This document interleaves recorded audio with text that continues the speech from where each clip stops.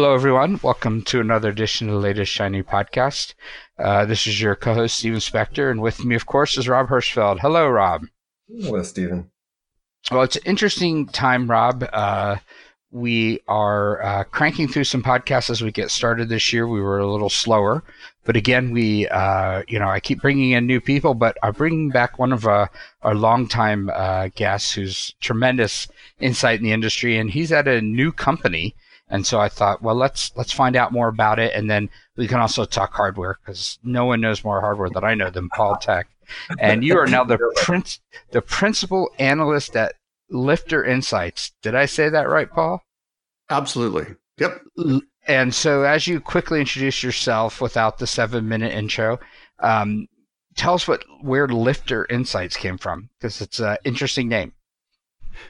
Got it. So. Liftr Insights came out of a cloud broker, multi-cloud broker.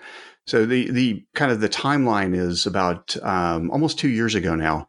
I was approached by a headhunter who said, "Hey, the cloud broker here in Austin is gathering some public data on public clouds." And as a headhunter, he had no idea what that meant.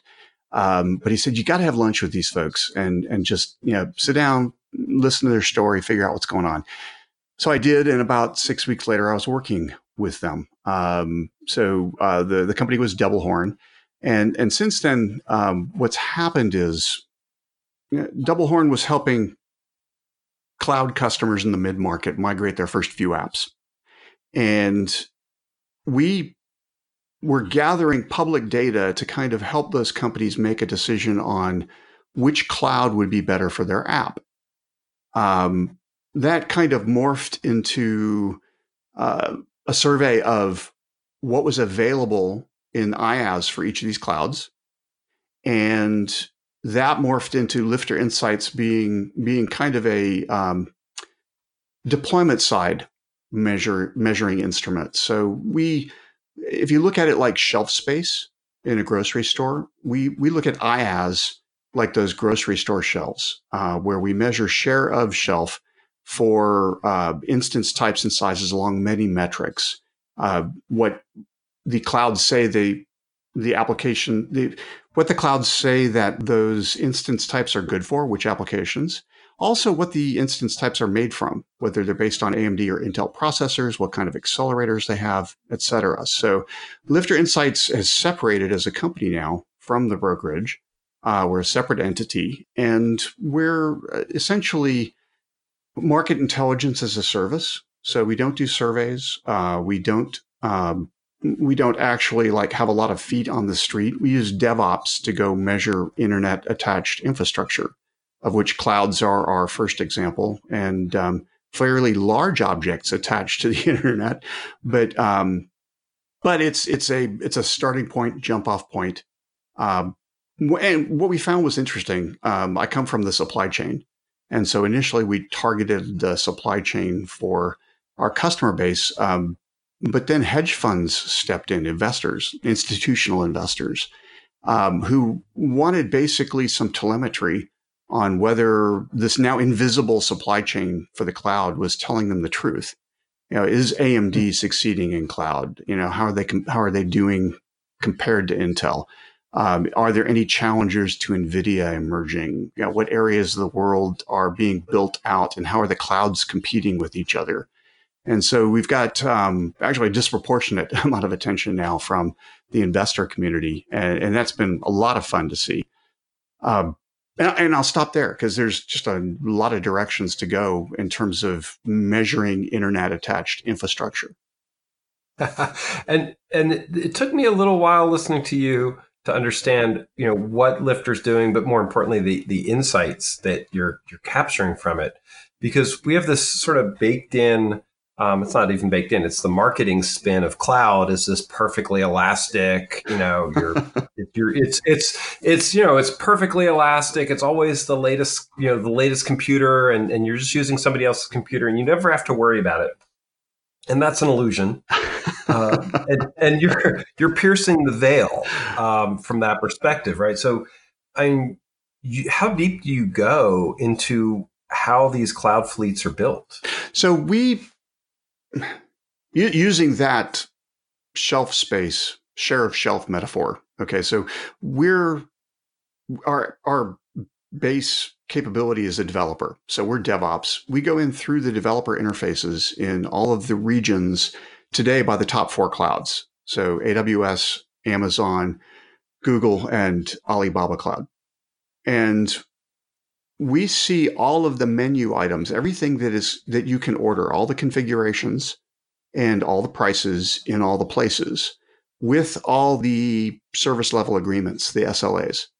So, we package kind of our reporting is based on production SLAs, but we also see stuff in beta and beta preview, pre-release, whatever the clouds call it, right? Whatever's on the menu to order every month.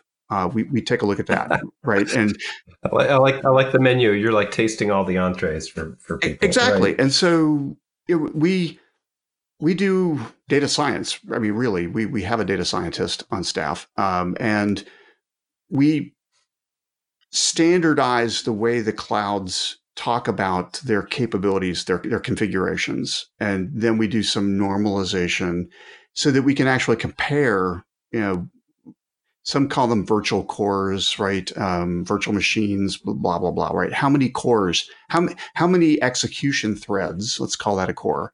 Is in an instance type and size, how much memory is associated with that. We can do things like calculate memory per core as a profile for a class of instance types, right? We can see the model numbers for a huge number of these processors, AMD and Intel, and now AWS Graviton. We can see all the accelerators, and they're very proud of the accelerators. So we see all of the detail, how many accelerator chips, and for some of the GPUs, that's actually fractional because they're virtualized GPUs. So you get like 4 virtual CPU cores plus a quarter of a virtualized CPU, right? For some of these, especially older instance types. Or you get 4 complete chips. And we see all the model numbers of those. Everything, believe it or not, we're seeing new and this is going to sound really strange to say, but Intel Haswell, V3 generation processor cores running with NVIDIA Kepler K80 GPUs in new introductions, new instance types popping up in new regions. It's the craziest thing, right? And so there's a whole set of dynamics where we're exposing now where we're pretty sure some of these are not new hardware build out, but instead the clouds are repurposing equipment that they bought years ago, amortized internally for their own internal R&D or production use. And then because they don't like to throw out functioning equipment, nobody does, they then migrate those things into the public cloud. We're also sure that some of it may actually be new. These are not, especially the Intel processors, are still on Intel's public pricing sheets. And so there may be kind of a, buying N-2, N-3 processors, especially if you can't get a hold of the latest, shiniest processor, right? And so we see it a very granular. And there's a cost curve perspective from that, right? I mean, because they're trying to get gear in use at a certain cost point, and so they're gonna, people assume that they're just getting amazing gear. It's your research is showing that in some cases it is, but in a lot of cases it sounds like it's just standard data center stuff. In terms of infrastructure as a service, IaaS, you're always in control of what you're buying. For the most part, the clouds will tell you, here's specifically what you're buying, or, we're not going to tell you, but the price is low. It runs in your region and it comes with this level of guarantee. And, did we tell you the price is low? So if you're looking for a real deal, we may not tell you what's under the hood, but you're probably not too concerned about it anyway. So if you are concerned about performance and capability and doing like the latest machine learning, then you're going to move up the stack. If you're running business logic that's not particularly performance sensitive, you're going to go down stack. And they offer a very wide dynamic range of pricing and capability to suit pretty much anybody's needs. I'll say we see every menu item, so we can tell when things roll off the menu. We do occasionally see items deleted from the menu. We also see new sizes and new types introduced every month. We do this at the end of every month. Okay, so we have a really fast cadence because we're DevOps. You can. And we're really complete, which lets us see individual SKUs, small pricing changes, things like that. That makes a lot of sense. And so, from that perspective, are you seeing a transition there's a ton of deployed stuff. But do you see AMD breaking in from a buy decision perspective, or ARM is starting to have a meaningful percentage? And for people who aren't aware, Graviton is the ARM. It's based on the company that AWS bought, but that's their ARM based. Right. So the old Annapurna Labs. So what in a nutshell, over the winter, we've been a little disappointed at AMD's performance. We're starting to see some uptick in ROM generation. Performance from a percent of share? No, not from performance as in how fast they run. I'll get to performance in a minute. Okay, sorry about that. No, it was not what I intended. So in terms of their market share, AMD has not come across in the public IaaS world, top 4 clouds, as aggressively as we thought they might. That's starting to change a little bit with Epic Rome V6 generation rollout right now. And hopefully over the next couple of months, we'll see an uptick there. But actually, it's been a little lackluster there. We are seeing, of course, AWS designed and has contract manufactured its Graviton chip, now Graviton 2. They're on second generation of their ARM-based processor. And that's for, they started doing that internally. And publicly, they've stated, that's at reInvent. They said, that was really to help power Alexa. So we built our own processor. We built our own inferencing chip called Inferentia. We can see that now. They're offering that as an instance type as well. And so what they did was an internal software stack deployment on the ARM processor. Then they kind of backed up, and you can see over the last 6 months all the press releases and blogs where they've gone and ported their databases to ARM. And so they're offering a lot of PaaS services on ARM. It's likely because we know that they're running the Firecracker micro VM, basically a hypervisor on ARM on their Graviton, and that's pretty much to power functions as a service efficiently. Can you tell if which hypervisor they're using from that perspective? So not just the processor base, but what the hypervisor uses? We cannot, and there's a couple of reasons for that. So what we can see is the guest OS. So we know if an instance type of, and there's differences in pricing, whether it's got Ubuntu, the in-house Ubuntu is the baseline.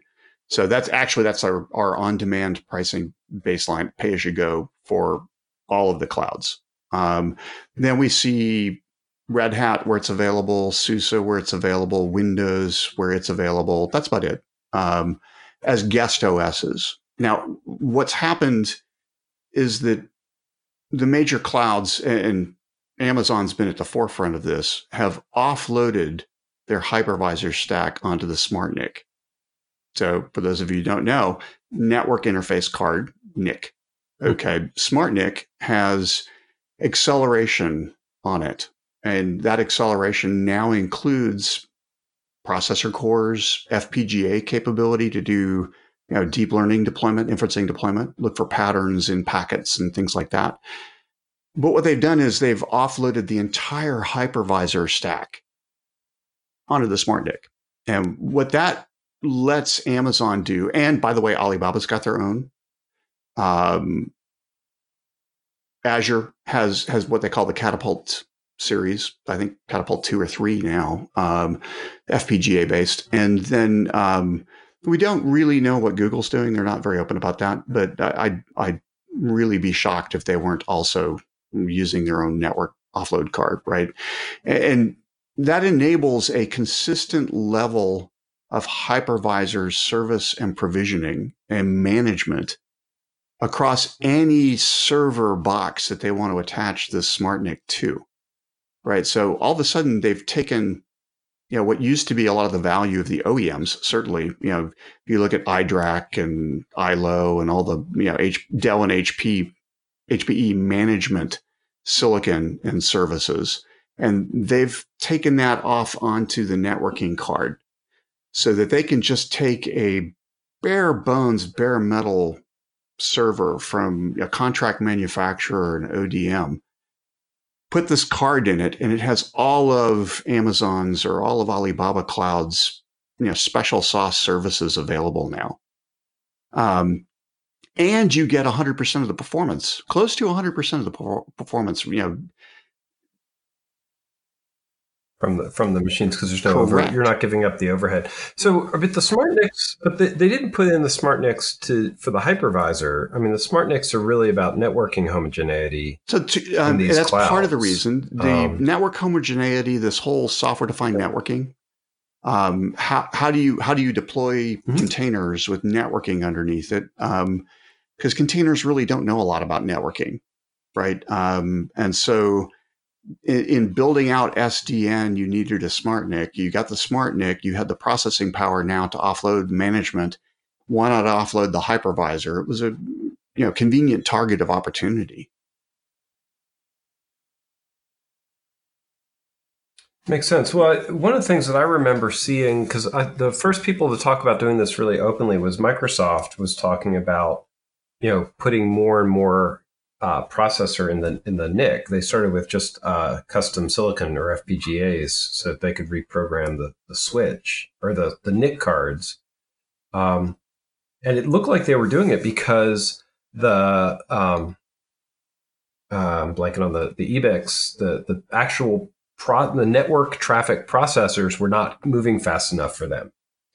And so they needed a way to sort of abstract out some of the higher level functions they wanted to inject in the NICs. So this seems like a logical, and then they could start doing some layer 2, layer 3 activities at the SmartNIC layer. They have to have a pretty beefy processor that actually run. Well, I guess the hypervisors aren't really that busy most of the time. It's all off. Yeah, it's at this point. At least in the top 4, and possibly farther down the cloud hierarchy of companies, I think what we're seeing is Microsoft's the only one using FPGAs because they're trying to do some more advanced pattern analytics, and they're not ready to settle on the deep learning hardware acceleration that they'll need to stick with for 3 or 4 years if they put that into silicon, right? The other players haven't got to that point yet. They're doing a lot of advanced offload, but it's all it's the standard stuff. It's remote DMA, right? It's doing a lot of the packet inspections. They know what to look for. The packet, layer 2, layer 3 routing, some behavioral analysis, but again, not getting into deep learning. So I've talked with some of the folks, they've said, yeah, we'll attach an FPGA at the point where we want to do more advanced deep learning. But all the rest of this, pretty easy, well-known. Right. We'll put that in silicon. But we see Amazon doing the same thing. Amazon had announcements about, I think, moving some of this into a PCI bus even, so that they're doing super fast, system to system interconnect, and which is, almost sounds like SmartNICs just talking on a faster and they're being fiber. A little cagey about that. There's a series of designators where they have an N at the end of their type name. Like C5DN, right? And what that is, Okay. what that N signifies is that they have one of their Nitro offload cards that is actually kind of like 4 or 5 Nitro offload cards. It's a big honking package, right? So they kind of showed us some fuzzy pictures of that at reInvent. And so it actually goes from, I think Nitro supports 25 gig. And these cards are 100 gig cards operating with everything operating at line speed. Okay. So you get a lot more beefier capability with this N series of interconnected cards. So, I mean, we'll have to see. We probably won't know exactly what they're doing ever, but they have tipped their hand quite a bit. And we'll probably see, well, it depends. So AWS Outposts, one of the differentiators for Outposts, as opposed to Azure Stack, Microsoft Azure Stack, is that Microsoft didn't actually put Catapult cards in Azure Stack. They went with the OEMs, right? They signed up all of the major OEMs. Lenovo, HPE, Dell, Huawei, Cisco. Not sure if there's another, but they to ultimately deliver so Outposts. But that's Azure current Stack, Outpost, right? Outpost So V1 that's Microsoft Azure Stack. They partnered to deliver that, but the OEMs put their own networking in. AWS's Outposts is AWS 100% top to bottom. So it's the servers they deploy, exact servers they deploy with their Nitro cards and their top of rack switch at a customer location. Okay. And at a hardware level, quite a bit different philosophy. But then again, Amazon will deliver anything. So they'll also deliver and install this, where Microsoft was partnered with the OEMs to go deliver and install Azure Stack. So just so I'm clear, because Outpost and AWS is a Amazon thing, and they're using the deep hardware capabilities that they built for Amazon. Outposts or Azure Stack, when they built that, they basically made that a completely off-the-shelf hardware model. So the specialized gear, specialized additions they make to gear in Azure don't translate into Azure Stack. Correct. Which is a very different. Correct. Offer. It's based on kind of a standard Intel motherboard that all of the OEMs sold, a very close derivative of. Right. So they tried to standardize at least the motherboard capabilities, but the management stack and the network stack were all OEM based, and so they had some difficulties in translation. Personally, I think the OEMs signed up to look like they were playing nicely, and ended up selling customers something else. Just it doesn't seem like Azure Stack has been particularly successful, anecdotally from what I'm hearing in the industry. They certainly rolled it very small. Right? It's one of the things that Outpost started much bigger from that perspective, and then Azure Stack they started in a very small footprint design with very limited capabilities. Outpost is pretty limited too out of the box. So it's still early from that perspective. However, Outposts those are the same instances, same instance type and size, right? They're bare metal that you get in the cloud. It translates 1-to-1, right? Now, they're not the least expensive instance types you can go buy, but the scaling model works very well. So we'll have to see how it goes. I think the Azure Stack, part of the challenge was that they were intentionally aiming at kind of this occasionally disconnected model, offshore platforms, luxury cruise ships, things like that, where, Outposts is just saying, hey, if you need some local capability and you want it managed, we'll just put a rack in the corner of your data center and we'll manage it. And do you need to burst into our cloud? Pretty much if you've already programmed to use outposts, you're going to burst directly into AWS, no problem. And so I think it's a bit of a Trojan horse. It's a very convenient way to like start off with, I don't want my data leaving my data center, or a variety of different business models in which you'd want to, call up Amazon, have them deliver an outposts rack, and then after a while, you're going to decide, hey, that went really smoothly. I'm using AWS in my data center.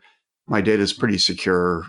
For a lot of applications, I think that'll be fine. They'll call up AWS after a while and say, hey, come take this stack. We just want to go to the cloud now.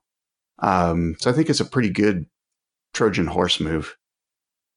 Makes a lot. So they're basically just saying, if you're used to Amazon, then go crazy on Outposts.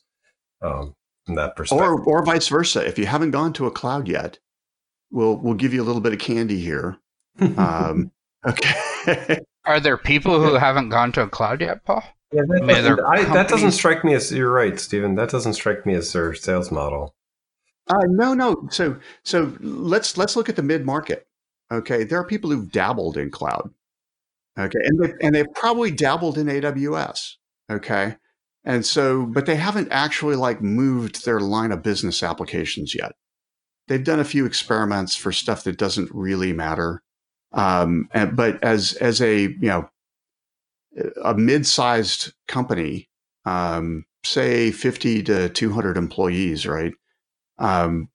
If I really want to do this and I'm uncomfortable with cloud, then this is the perfect Trojan horse. I can get cloud managed for me in my data center, with and AWS will deliver and install it, and then I've always got that luxury of, if I need more capacity, going straight to AWS, and who wouldn't want to do that, right? So anyhow, I think it's a pretty sticky solution. I think it'll be incredibly sticky because once you're right. Well, I mean, because what it does is it encourages people to depend on the Amazon API for a bigger surface of compute. And then if you're running, besides the fact that it's a 2-year contract, if you're running Outposts in your infrastructure, for you to get, lift that out and move to something else, then you're gonna have to replicate a whole new infrastructure stack. Correct. And nobody at this point, nobody's going to get fired for developing for AWS. That's the kiss of death for the downslope of these infrastructures. Yes.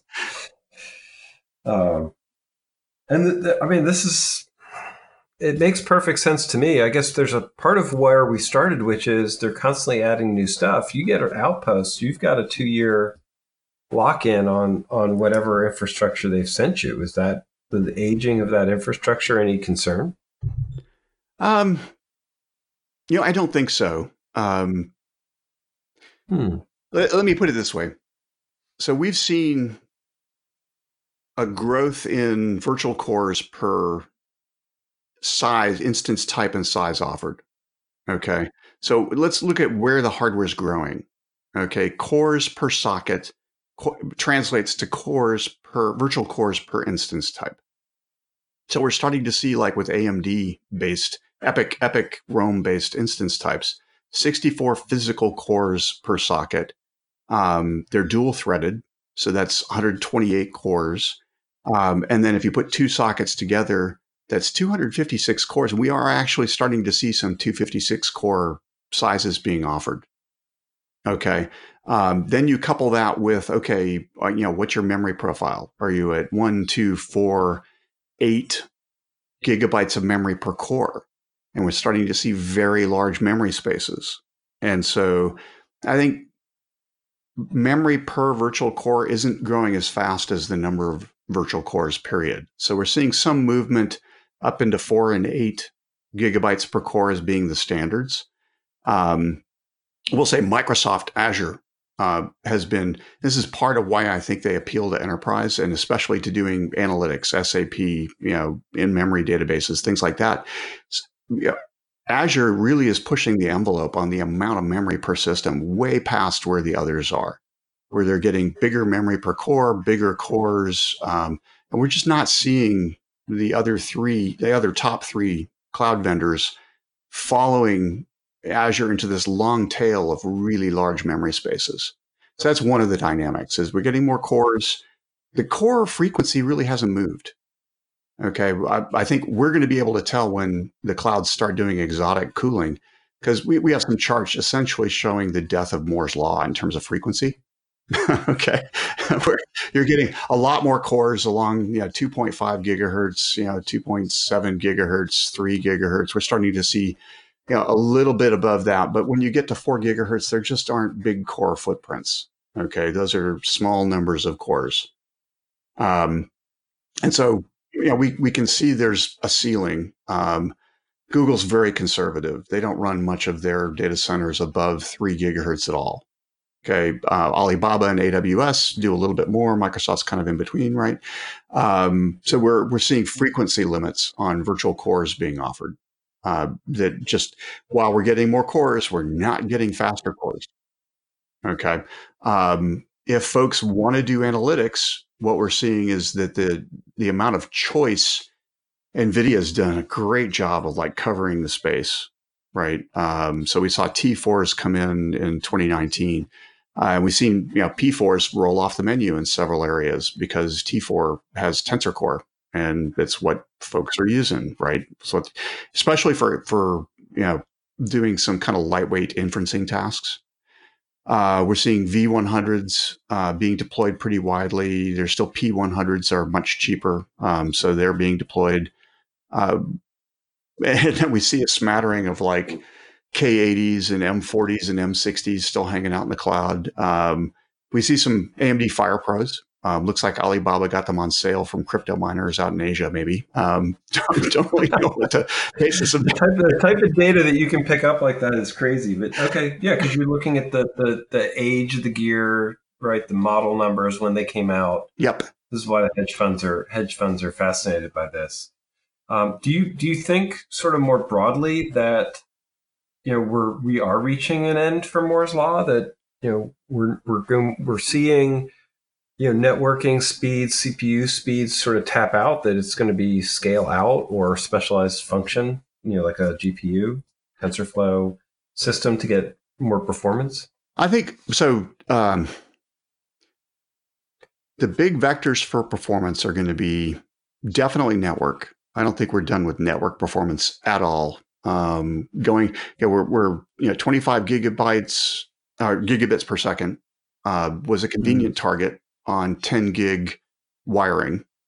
Okay, but we're going to see lots of these cloud data centers start moving to 100 gig from top of rack to server.